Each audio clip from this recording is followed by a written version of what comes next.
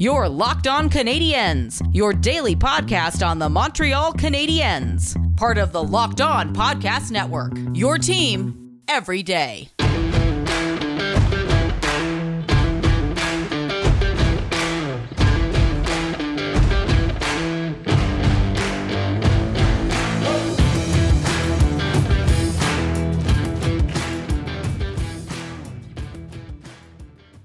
Hello, everyone, and thanks for making Locked On Canadiens your first listen every single day. We are free available on all podcasting platforms.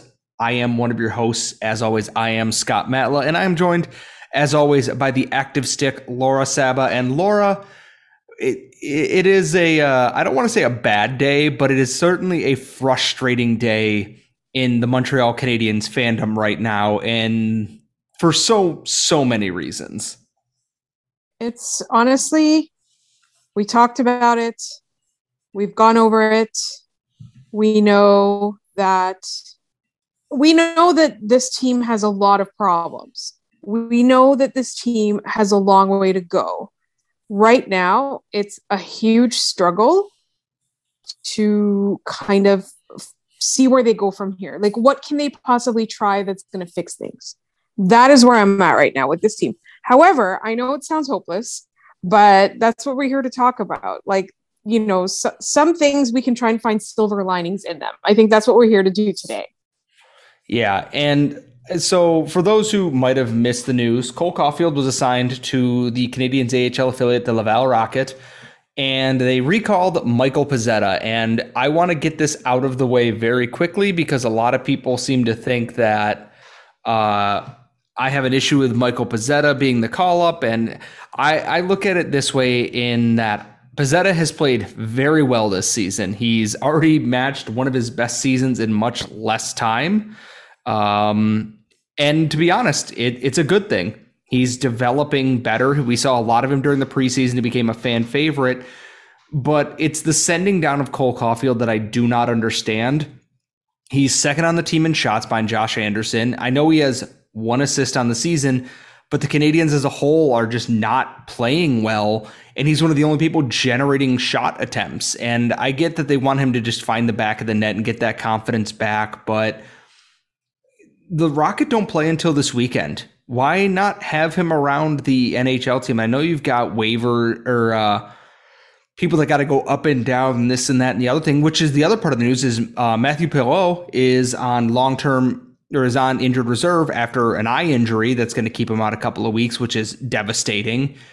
It feels like a bit of a panic move, and I understand it. And he will go to Laval, and he'll play with Ryan Poehling, and he'll probably dominate the league like he did last time, and that's all well and good. But it feels like it's a mistake from the Canadiens here. It's that you need offense, and you're not giving him that chance. No offense to Adam Brooks and Jake Evans, but put your most talented winger with your most talented centers. I think Brendan Gallagher will be fine wherever you put him, or I think Josh Anderson will be fine if you move him around. Giving Caufield a rotating cast of centers and opposite wingers isn't the way to get the best out of him, and now you're sending him down a league. It's just another frustrating step this season. It feels like just kind of rearranging deck chairs on a rapidly sinking Titanic at this point. And Laura, I don't know if I'm just overreacting to this or not, but I really don't think this is the move the Canadiens think it is. I agree. However, somebody pointed this out, and I do want to see it that way, is that there is a benefit to Cole Caufield in that he gets to be away from the mess. He gets to be safe from the craziness. He gets to be like, you know, he's being shielded from the tire fire, or whatever you want to call it. There's a lot for the Canadiens to do. I think the one thing is, and I just want to say that, you know, you were right. You were very right in that this is what they were going to do. However, Laval isn't even playing till Saturday. That to me is the problem. It's that why are they sending him down? Like, how much of a mess are the Canadiens that he can't play 2 games with them before being sent down? That's the thing that I'm not getting at the moment. And like, so basically he's just going to go down and practice with the Rocket. Is it because they think that the Rocket is doing really well and the coach there is really good? Like, and he's going to get like a benefit. I mean, I know it's going to help his confidence. He's going to light it up in the AHL, all that. I'm not worried about him specifically. I don't think that this is like detrimental to his career. In fact, I think that it will be good for him. But at the same time, like the timing doesn't make sense, especially when you're struggling to score goals and you have 2 games between now and the time that the next Rocket game. And also Pezzetta he's not a goal scorer. He's going to bring energy. I think in their minds, they probably think this guy is going to be like very energetic and he's going to spur like some inspiration on the team. Like, but that's like, he's not a coach, so he can't fix the issues. That's the problem. And I look at it this way, is that Pezzetta's got 6 points in 8 games for the Rocket. He brings some energy, and someone that's like, maybe they just want that kind of infusion of life into the lineup. And I was like, well, then the coach is not doing his job. Why are you calling up a guy who plays AHL bottom 6 minutes to spark the team? If that's what it took, then why even have the coach in the first place? Here's the thing, I hope he succeeds. I do, because it's a great story is that he's worked his way up from playing in the ECHL and being in this and that and the other thing. And that's all well and good. But guess what? You're sending down your biggest prospect right now. He's still a prospect. He's not a full-fledged NHLer yet. We knew he was going to have his bumps in the road. We just didn't know the Canadiens were going to be this bad. And it feels like Caufield's kind of getting scapegoated here for it. And there's any number of people. And who knows, he might get called up after this weekend. If he goes in and scores like 4 goals in 2 games again, they might just call him right back and be like, good, we're good to go. And none of this matters. But I don't get it. It feels like they're just kind of waving a white flag here going, guess what? We don't really know what to do. So we're going to insulate Caufield, give an AHL prospect vet, some NHL time because he's earned it right now. And we're just kind of throwing in the towel on the early season. It feels like they're admitting defeat and starting a stealth tank. I don't even know if you can call it stealth tank before the season ever truly really gets going. Yeah. And that's the thing. Like right now it looks very, very dire. It looks hopeless. The Canadiens need a few things to go right. Maybe this sparks a win. I honestly don't know. Maybe it brings Cole Caufield scoring touch back. And maybe even if the Canadiens have a bad season, there's still enough games for Cole Caufield to put together a really good rookie year. And that's the thing that we keep forgetting. It's like it's rookie year. Maybe Nick Suzuki gets some scoring back. Maybe all these quiet guys, Carey Price comes back. That changes a lot of things. But truly, I think for me, this one seems to be just rearranging deck chairs on the sinking Titanic, just like you said when you opened the show. Yeah, and there's so much more around this. I guess we'll see. We will have a running Cole Caufield update, obviously, because, why would we not? This is Locked On Cole Caufield after all. But there is plenty more still coming up in Canadiens land, including Cedric Paquette news and so much more. And that is coming up next. Does this sound familiar? You've got one device that lets you catch the game live, another that lets you stream your favorite shows, you're watching sports highlights on your phone, and you've got your neighbor's best friend's login for all that good stuff. Well, I want to tell you about a simple way to get all that entertainment you love without the hassle and a great way to finally get your TV together. It's called DirecTV Stream, and it brings your live TV and on-demand favorites together like never before, so you can watch your favorite sports, movies, and shows all in one place. That means no more juggling remotes and no need to buy another device ever again. And the best part, there is no annual contract. So get rid of the clutter and the confusion and get your TV together with DirecTV Stream. You can learn more at directv.com. That's directv.com. Compatible device required. Content varies by package.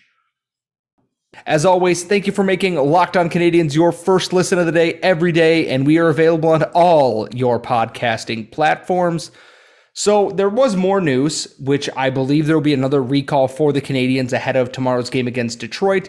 Cedric Paquette was suspended not 1, but 2 games, which is 1 more game than I was expecting, for his hit on Trevor Zegras on Sunday evening. And I got to be honest, it was a hit that deserved to be suspended. And it finally takes away someone that Dominique Ducharme kind of is using as a crutch. I don't know if that's the right word or not, but it seems like no matter what he did, Paquette never came out of the lineup. He had a dangerous slew foot was in the lineup. He did this. We talked a whole lot. Why isn't Adam Brooks playing? Why is it Cedric Paquette? And today in practice, Jonathan Drouin was taking second line center duties, which I think is a mistake, to be quite honest with you. Call someone up and just put him there. I am begging you, please do not do the Drouin to center experiment again. We know it doesn't work. I got to be honest, for someone brought in to kind of stabilize the fourth line, bring a little energy and a little grit, all I've seen Cedric Paquette do this year is take bad penalties and not put up any points so far.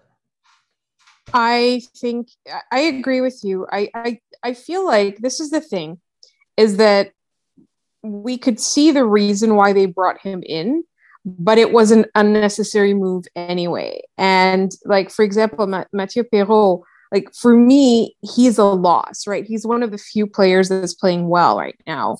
And having him out for 3 weeks, that's not great. But Cedric Paquette being out, I hope finally makes the Canadiens play Adam Brooks. You got this guy off waivers for a reason. Again, this is not to pin like the entire hopes of this team's season on one guy. But there are certain things that we talk about on this podcast. Like we firmly believe that there is such a thing as a good bottom six, a good fourth line, and a regular fourth line. And that makes a huge difference when you want to win games. People always talk about rolling lines and stuff like that, but the reality of the situation is there is such a thing as a top six and a bottom six. And when you have a good quality bottom six, when you have a good quality third and fourth line, that really is the difference. It's going to get you a goal here and there. It's going to prevent a goal here and there.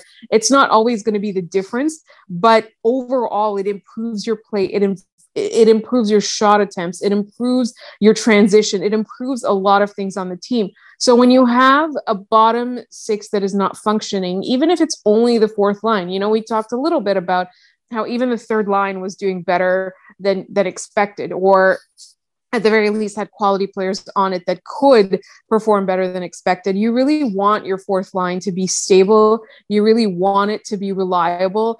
It would be good if they could win a face-off here and now and again. And it also is great if they don't take bad penalties. That's something that the lack of discipline often comes with teams that aren't doing well. They get frustrated in the moment, or they're behind the play. Higher penalties usually mean that there's something on your team that you need to work on.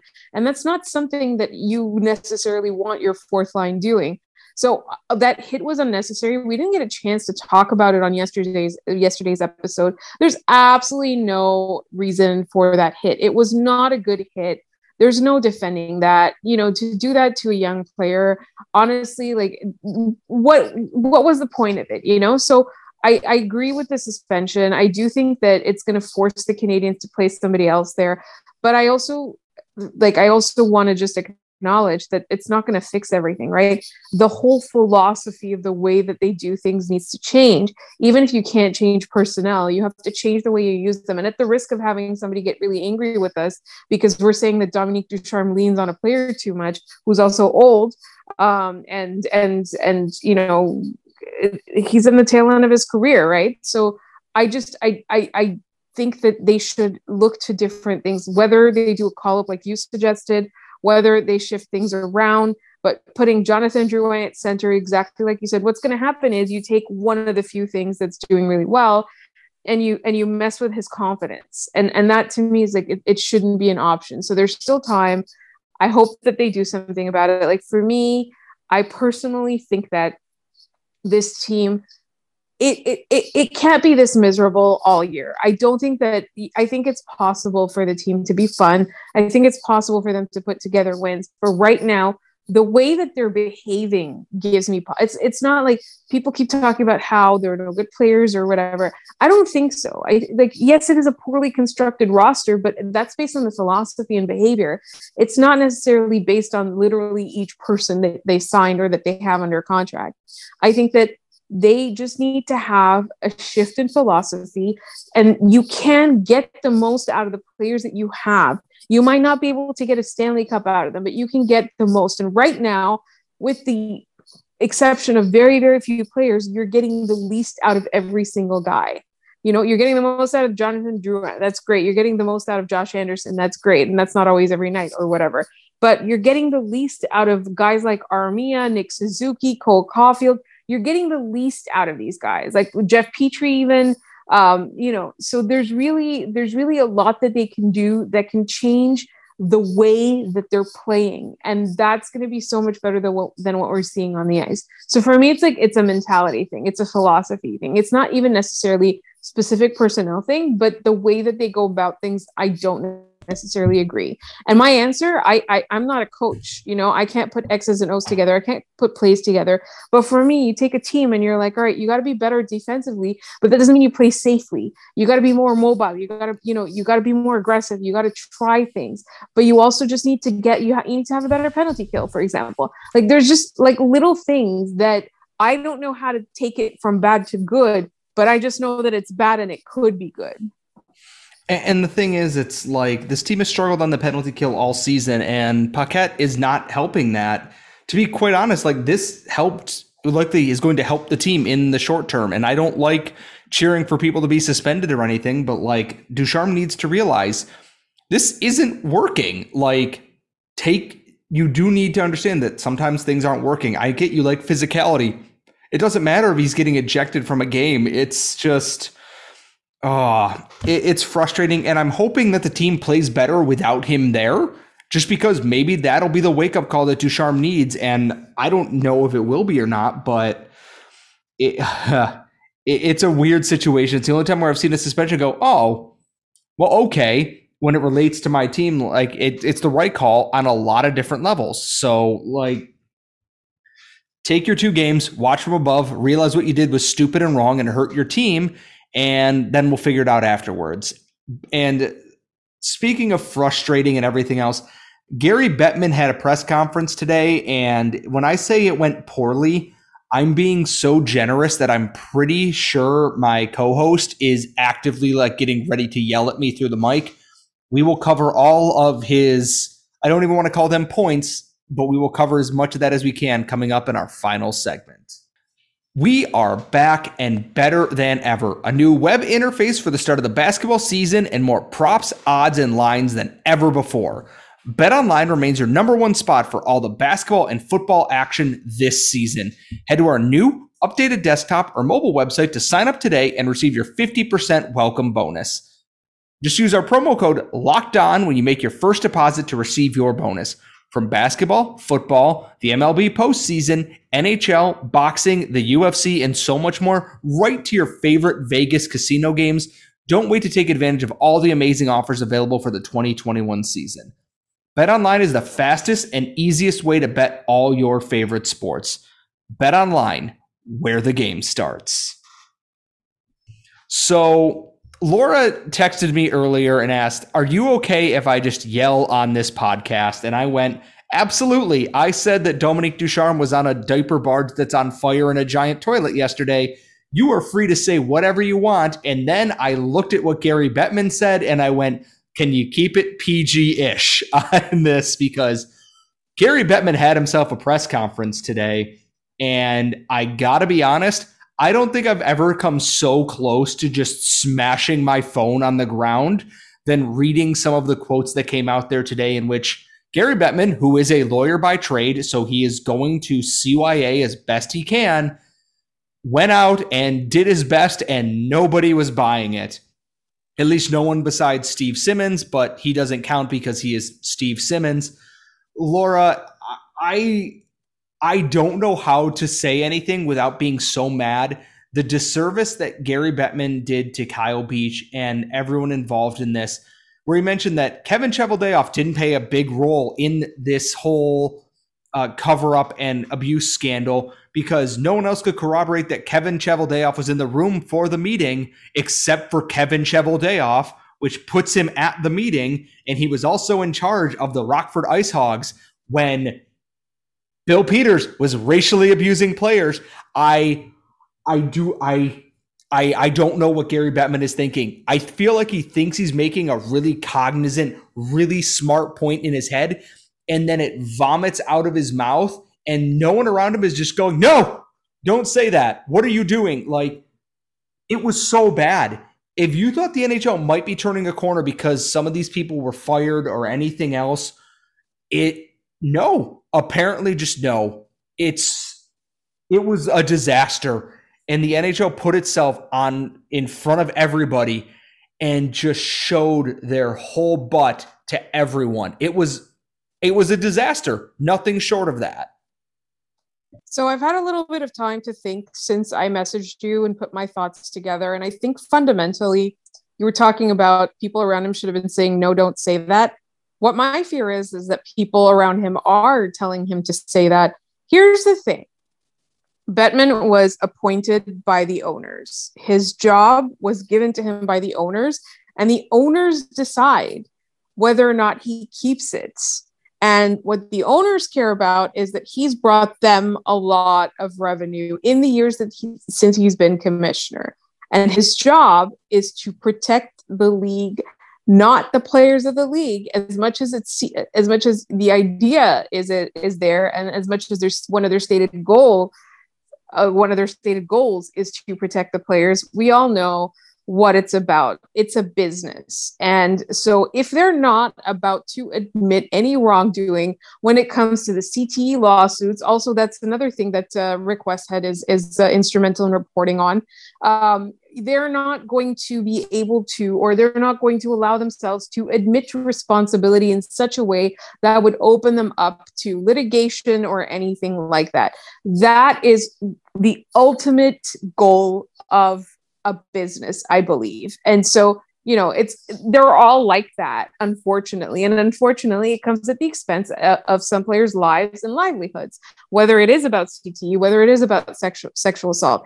That conference was dissatisfying to people on so many levels because it seemed to lack compassion. It seemed to lack a fundamental understanding of a responsibility of an employer to protect the safety of their employees. We talk so much here every time something happens with the Department of Player Safety, saying it's not really there to protect the players. It's there to protect the perpetrators of these hits. And that kind of attitude, I think, for me, is what permeates the entire league. And it's something that I think that there is a lack of compassion, but in my mind, you can still protect whatever it is that you're trying to shield yourself from a lawsuit, anything like that. You can still do that and show compassion.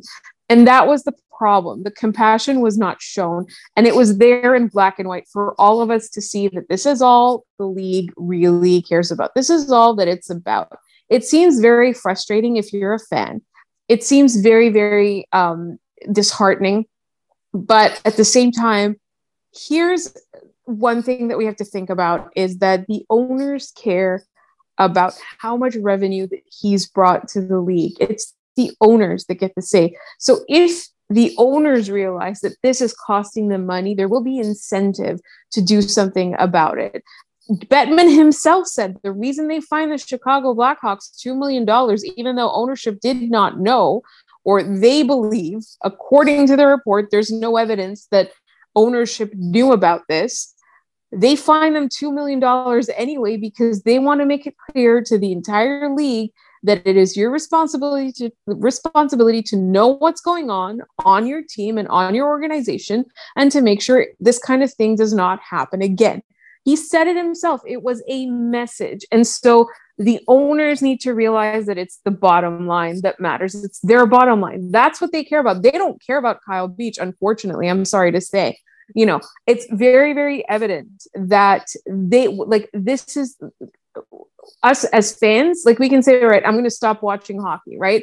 One of us can stop watching hockey. You can unsubscribe from something. You can stop spending money. But overall, this is a drop in the bucket unless specific owners feels like it's going to hit them in the wallet. That's truly what I believe, because we talk so much. We've talked about it for how many years have people, especially fans in Canada, there's a strong dislike for Gary Bettman by fans in Canada, because they feel that it's not an outward bias or anything like that, but the markets that Bettman is trying to grow, they're not here, right? So we feel kind of discounted or unimportant or whatever. And this has happened years and years and years. There was even a movie made about Good Cop, Bon Cop, Bad Cop. Like there's a parody of Gary Bettman as a main character, as the main villain in the movie, right? But at the same time, like you got to think about it. It's like the owners don't care about that. Like the owners don't care if Montreal makes it to the Stanley Cup final or not. The owners care about their bottom lines. And that's really what it comes down to. So you have to make them aware. You know, people are like, why did they renew Bettman? He's such a bad commissioner. He's not. If you look at it in terms of business health, he's not. But if you look at it in terms of things like this, for example, whether it's a problem with misogyny, whether it's a problem with, concussions and CTE and all of that, whether it is literally like sexual assault going on in an organization and being covered up, not just, it happened and then it was actively covered up.